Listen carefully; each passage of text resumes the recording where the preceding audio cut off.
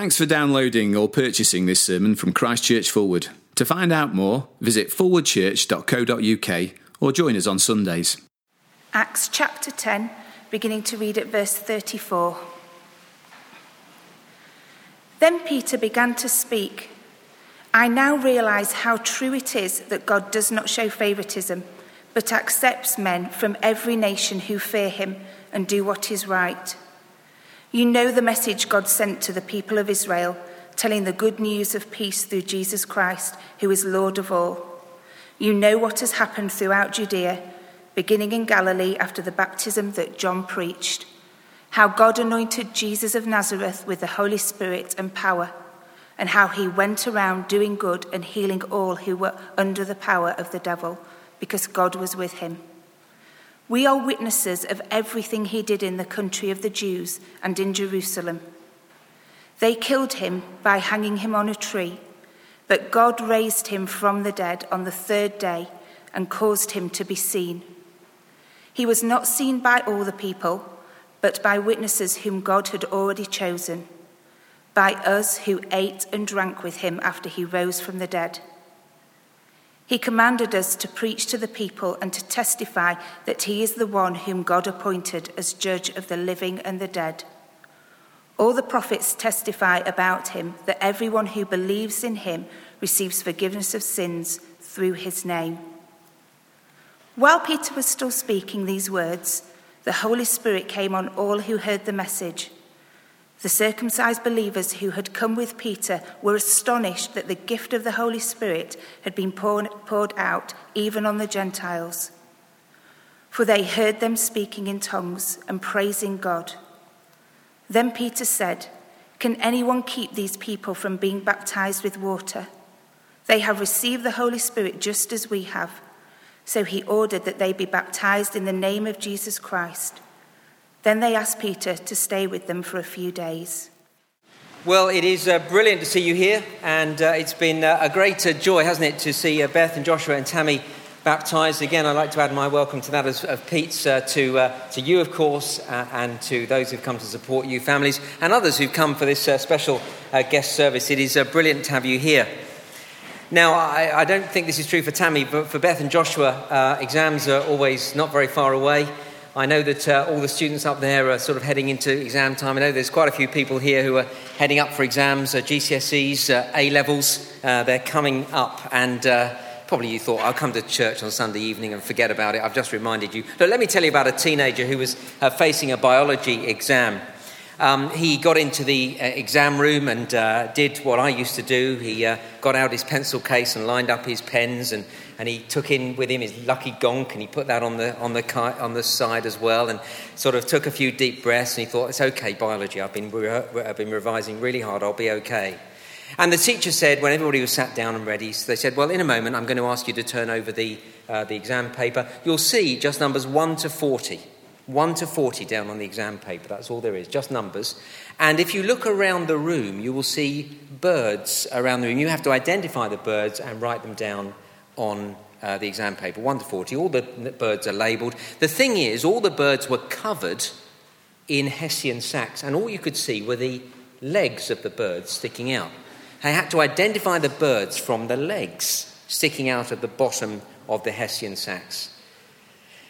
Now, at that point, this boy's heart sank. He'd been revising hard. He'd stayed up all night revising. I've never done that in my life, but he had.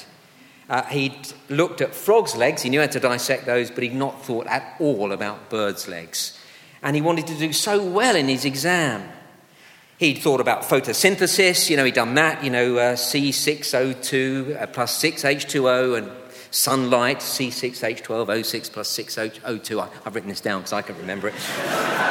And he was so frustrated, but he thought, come on, just gather your thoughts, you can do this. So he started going around the room along with everyone else with his paper, 1 to 40, went to bird number 1 and had webbed feet. Thought, right, duck, okay, that's fine, duck. And he moved along, and then a little bit later he came to another one with webbed feet. They want more than just duck, they want what kind of duck it is. And this went on and on and on. He became so frustrated, it was so important to him. He got so angry, he had crossings out all over his paper. There was nothing, he just couldn't work out any bird at all from their legs alone. He got so frustrated, he screwed up his exam paper. And he went to the teacher and threw it at him and he said, "It's just not fair." And he stormed out of the building. And just as he got to the door, the teacher said, "Wait a minute, boy. What's your name?" And the boy turned round slowly, rolled his trouser legs up and said, "You tell me."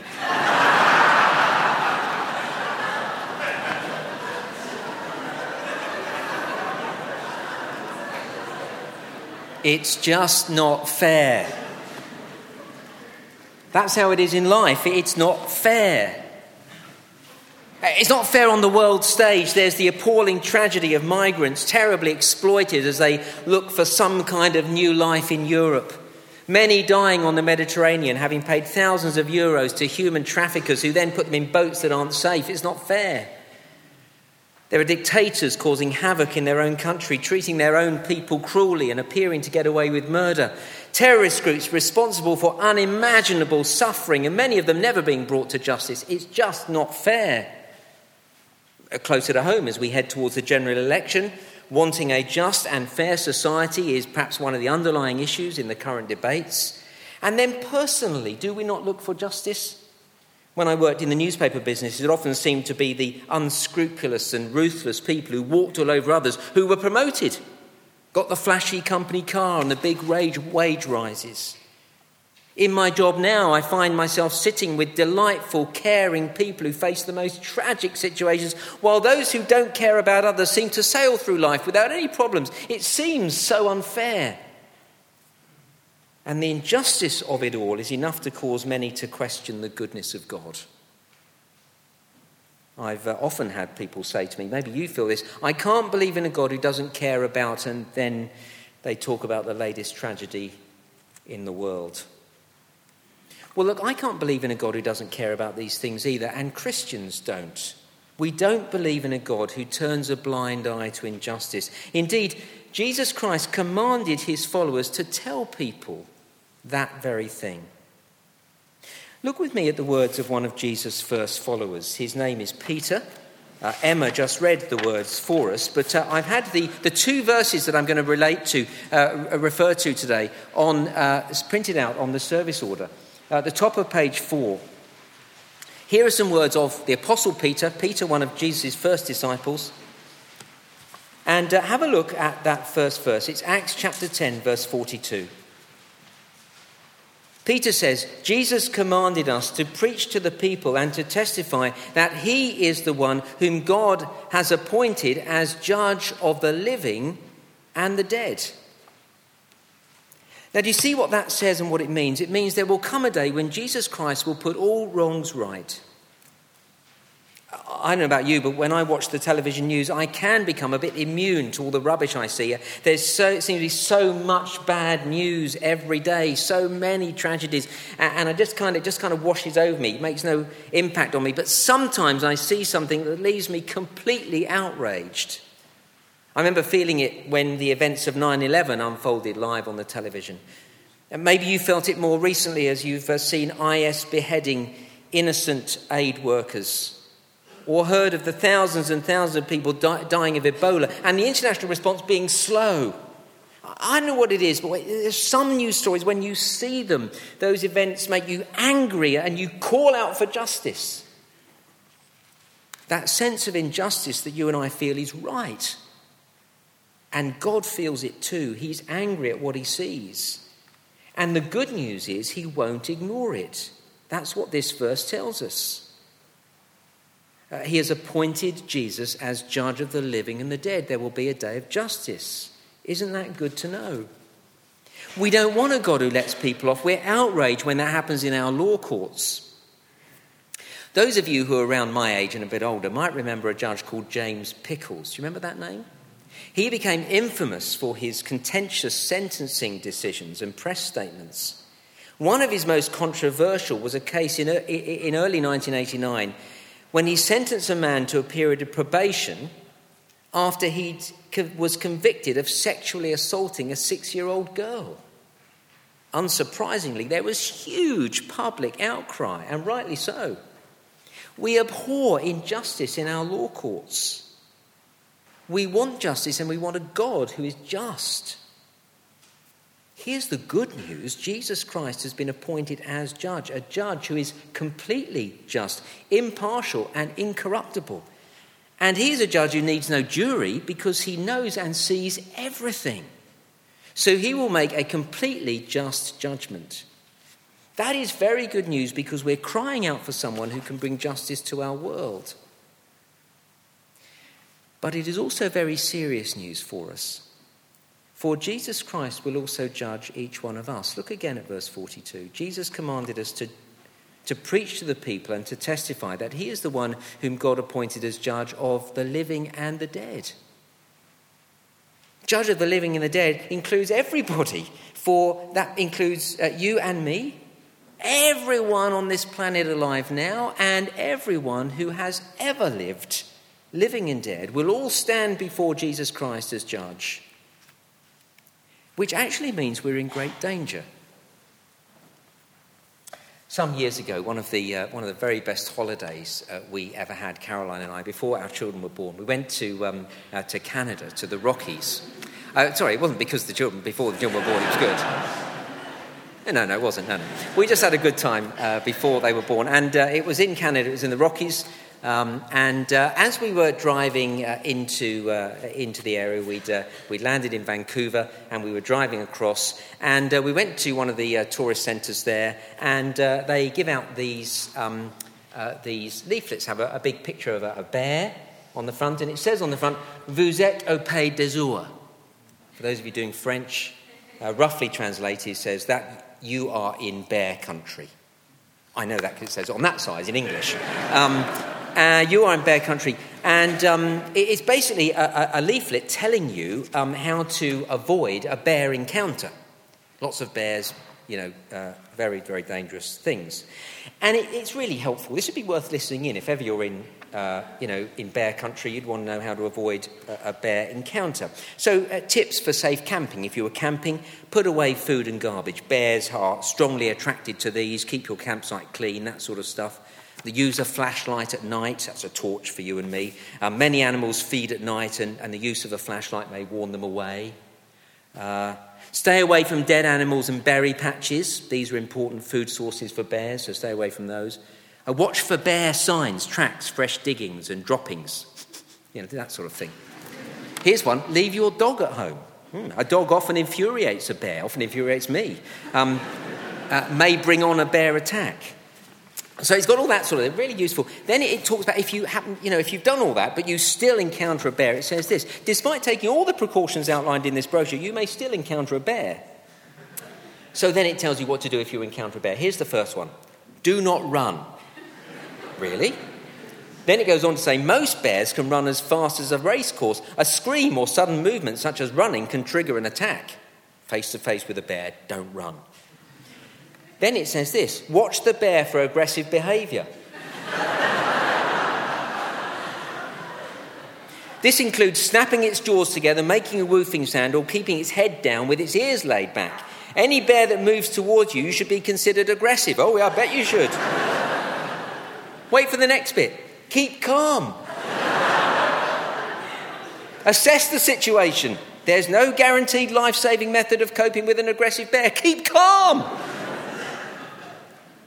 It's all down here. This one. Sometimes bears will bluff. Sometimes bears will bluff their way out of a threatening situation by charging and then veering away at the last second. So back away quietly. Never run. Running towards you. Calmly walk.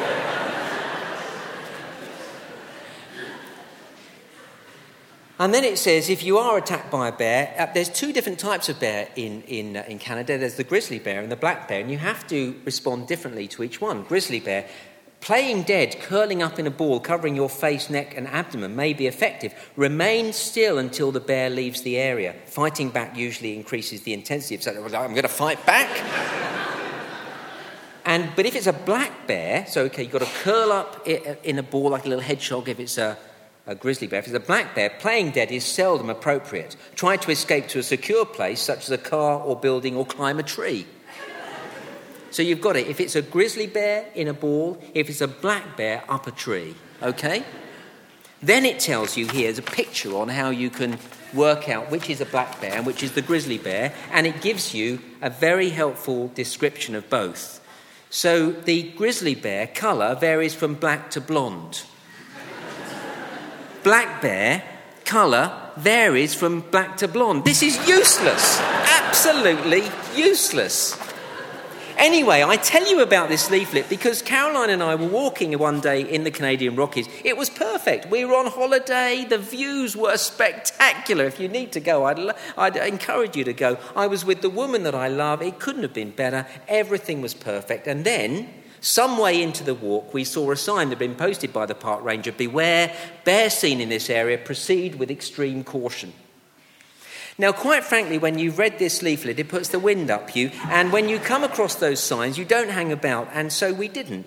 Our idyllic walk was over. Without wanting to sound melodramatic, although we weren't aware of it, for quite some time our lives were in danger. A bear was in the area. And when we saw the sign, we had to decide whether the sign was there, put there to ruin our fun or to save our lives. We decided it was there to save our lives. And so we scarpered and returned to our car immediately, being big, brave man that I am. The thing was, we'd walked quite some way and we didn't feel as if we were in danger at all. It was just perfect. And you may not feel as if you're in danger tonight. But here's the sign. Jesus is going to look at your life and mine, and he's going to judge you and me one day. Now, I don't know about you, but if I'm honest with myself, then if I take an honest, serious look at my life, then facing Jesus as my judge leaves me in great danger. The truth is, I don't live as I should. I don't even live up to my own standards, let alone God's. The hard truth is that we live in God's world, enjoying all the good things that God has given us without any reference to God in our lives. Many of us ignore God. Some of us only turn to him when we need him. A friend of mine travelled with Indonesian Airways a few years back, and he brought back for me this, it's called an invocation card. It's a leaflet with prayers in it for a safe journey in all the different languages of the world. And you know, when you go to your seat in front of you, you pick out, you know, the various details, you know, the magazine to see what you want to buy from the aeroplane, and you pick out sort of the card to tell you what to do in case of an emergency, and you pick out your invocation card, tells you to pray for a safe journey. Here's the one in English. Lord in heaven, we praise and thank thy blessings and endless love in our life. In this opportunity, we call thy holy name to accompany our journey. We believe thou will guard and protect our plane from any disturbance and danger. To all the air crew, thou will lead their duty in order for us to arrive in destination in time and safety. Indonesian Airways are saying if you're going to arrive in one piece, you'd better start praying. It doesn't really help you. It doesn't give you much confidence, doesn't it? I'd be fascinated, though, to know how many people grab for this and pray this prayer when they're on the plane. People who never pray at any other time. And never mind Indonesian Airways. On any flight, I wonder how many people send up a little prayer as the plane takes off. People who never pray at any other time. And the airlines don't always help, of course. About 10 or 12 years ago, when I lived in London, I was asked to speak at a conference in Northern Ireland. I flew from Heathrow to Belfast, and I will never forget, as we taxied along the runway at Heathrow, and we were about to take off, the music being piped through the aircraft was Ronan Keating's song, If Tomorrow Never Comes. I remember hearing that wonderful line, if my time on earth should end. It's enough to make anybody reach for their invocation card, I tell you. Anyway, my point is this, that's how we treat God. We live life without him, and then when we need him, we turn to him. Now, look, I don't like it when people treat me that way, and it's no way to treat Almighty Creator of the universe. So although he gives me everything, he's given me life, he's given me every breath that I take, he's given me a beautiful world to live in. What a glorious day we've had today. He created relationships to enjoy. He's given me so much, yet I barely give him a second thought. He tells me how to live. He tells me to put others before myself because that's the best way for the world to work and it's the best thing for me, but I'm still selfish and self-centered. I get grumpy and irritated when things don't go my way. Worse, I think bad thoughts of others. I don't need to go on. Most of us, when we're honest with ourselves, know that we haven't lived as we should. We've hurt others. We've ignored God. And so I don't know how it is for you, but for me, the thought of meeting Jesus as my judge is a terrifying prospect. course, the question tonight is, what is reality?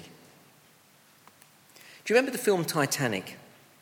There is a brilliant scene that comes just after the captain, the engineer, and a handful of others have come to the realization that in a few hours the great ship will be at the bottom of the ocean.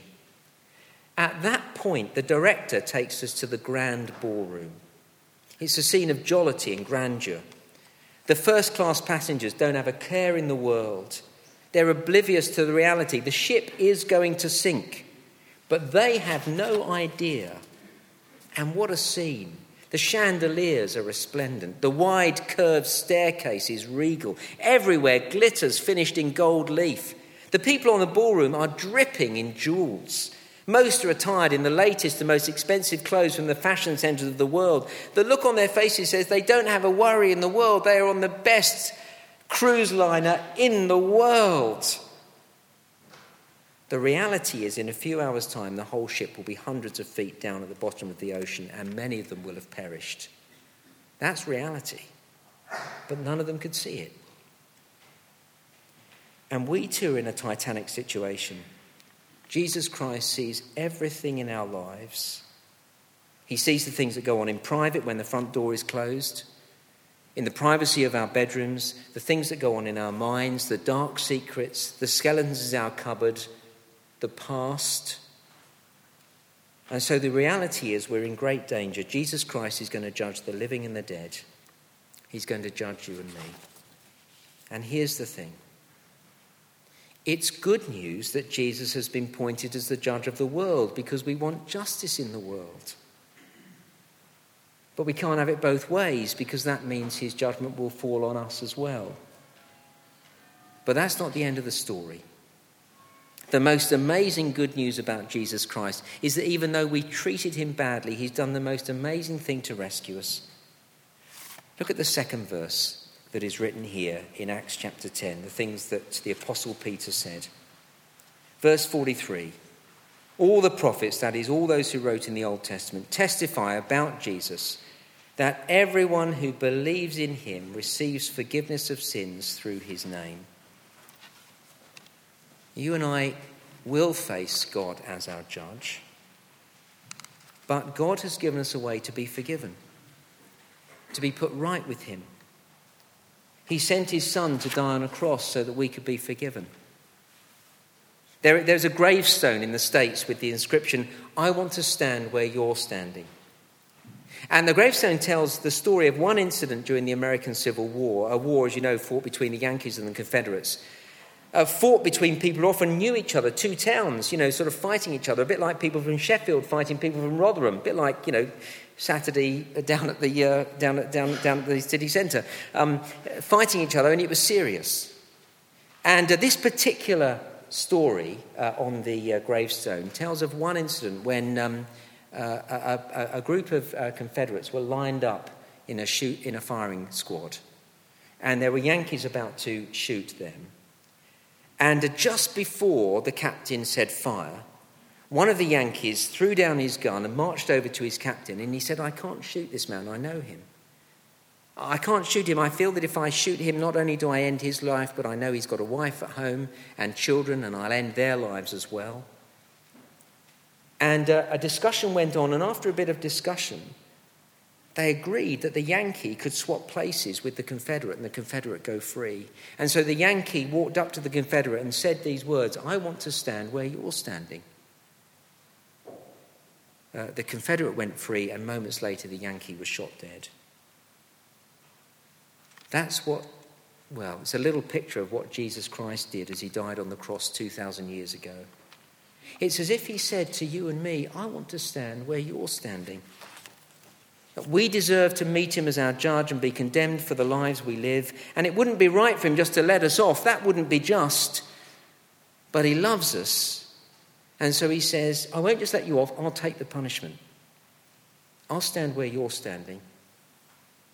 So that, as it says here in verse 43, everyone who believes in him receives forgiveness of sins through his name. And that means we can face God as our judge with confidence. The sentence, the punishment for our sins has been paid. That is what this baptism service is all about. Beth and Joshua and Tammy have all come to understand this. They all understand that they can't be right before God by their own efforts. They know they've failed. And this wonderful service today has talked about forgiveness. As Pete explained to us earlier, as the water is a picture, just a picture of being cleansed, of being forgiven, of being right with God. You know, it is a wonderful thing to know you're forgiven. It means I'm not perfect, but I know I'm right with God anyway. And so, you see, we all have a choice. We can continue to live lives our own way and meet Jesus Christ as our judge one day and hear him declare us as guilty, because we're not going to ever be able to deal with all the stuff in our lives. Or we can meet Jesus as our rescuer, as our saviour, as the lifeboat. Let him take our place as he says to you, I want to stand where you're standing. And when we accept that by believing in him, we can know that he's taken all the punishment from us, forgiven and cleansed. It's a wonderful thing. And I wouldn't be at all surprised if some of you here tonight are saying, you know, I'd like to know some more about this. Maybe this is completely new for you, and you're thinking, I need to look into this some more, because if this is right, this is not worth missing out on. But I'm not yet convinced. That's fine. Some of you will be saying, you know, I'm pretty much convinced, and I really do want to start with Jesus. Well, you can do nothing better than to come along to this course that Pete mentioned called Christianity Explored. There are loads of these around. I'm going to have a bunch of them on the door, and you can grab one of these from me or ask Pete or I about this course. It starts a week on Tuesday, 10 o'clock in the morning if you're free during the day. Coffee and cake, informal situation, chance to ask any question. 7:15 in the evening, a week on Tuesday, with a meal. Informal, chance to chat, ask any question, just listen in if you like. Come for 1 week and see if you like it. If you don't like it and you never come back, that's fine. Just come and see. Come and see how you can find out how you can be forgiven. It's a wonderful thing. Well, look, thanks very much indeed for listening. Thanks for coming along. It's been brilliant to have you here. We're going to conclude our meeting now by singing. Well, first we're going to have a solo. It's going to be Amazing Grace. Grace, the good things that God gives us, this amazing thing of freely giving us forgiveness. We're going to hear the band sing Amazing Grace.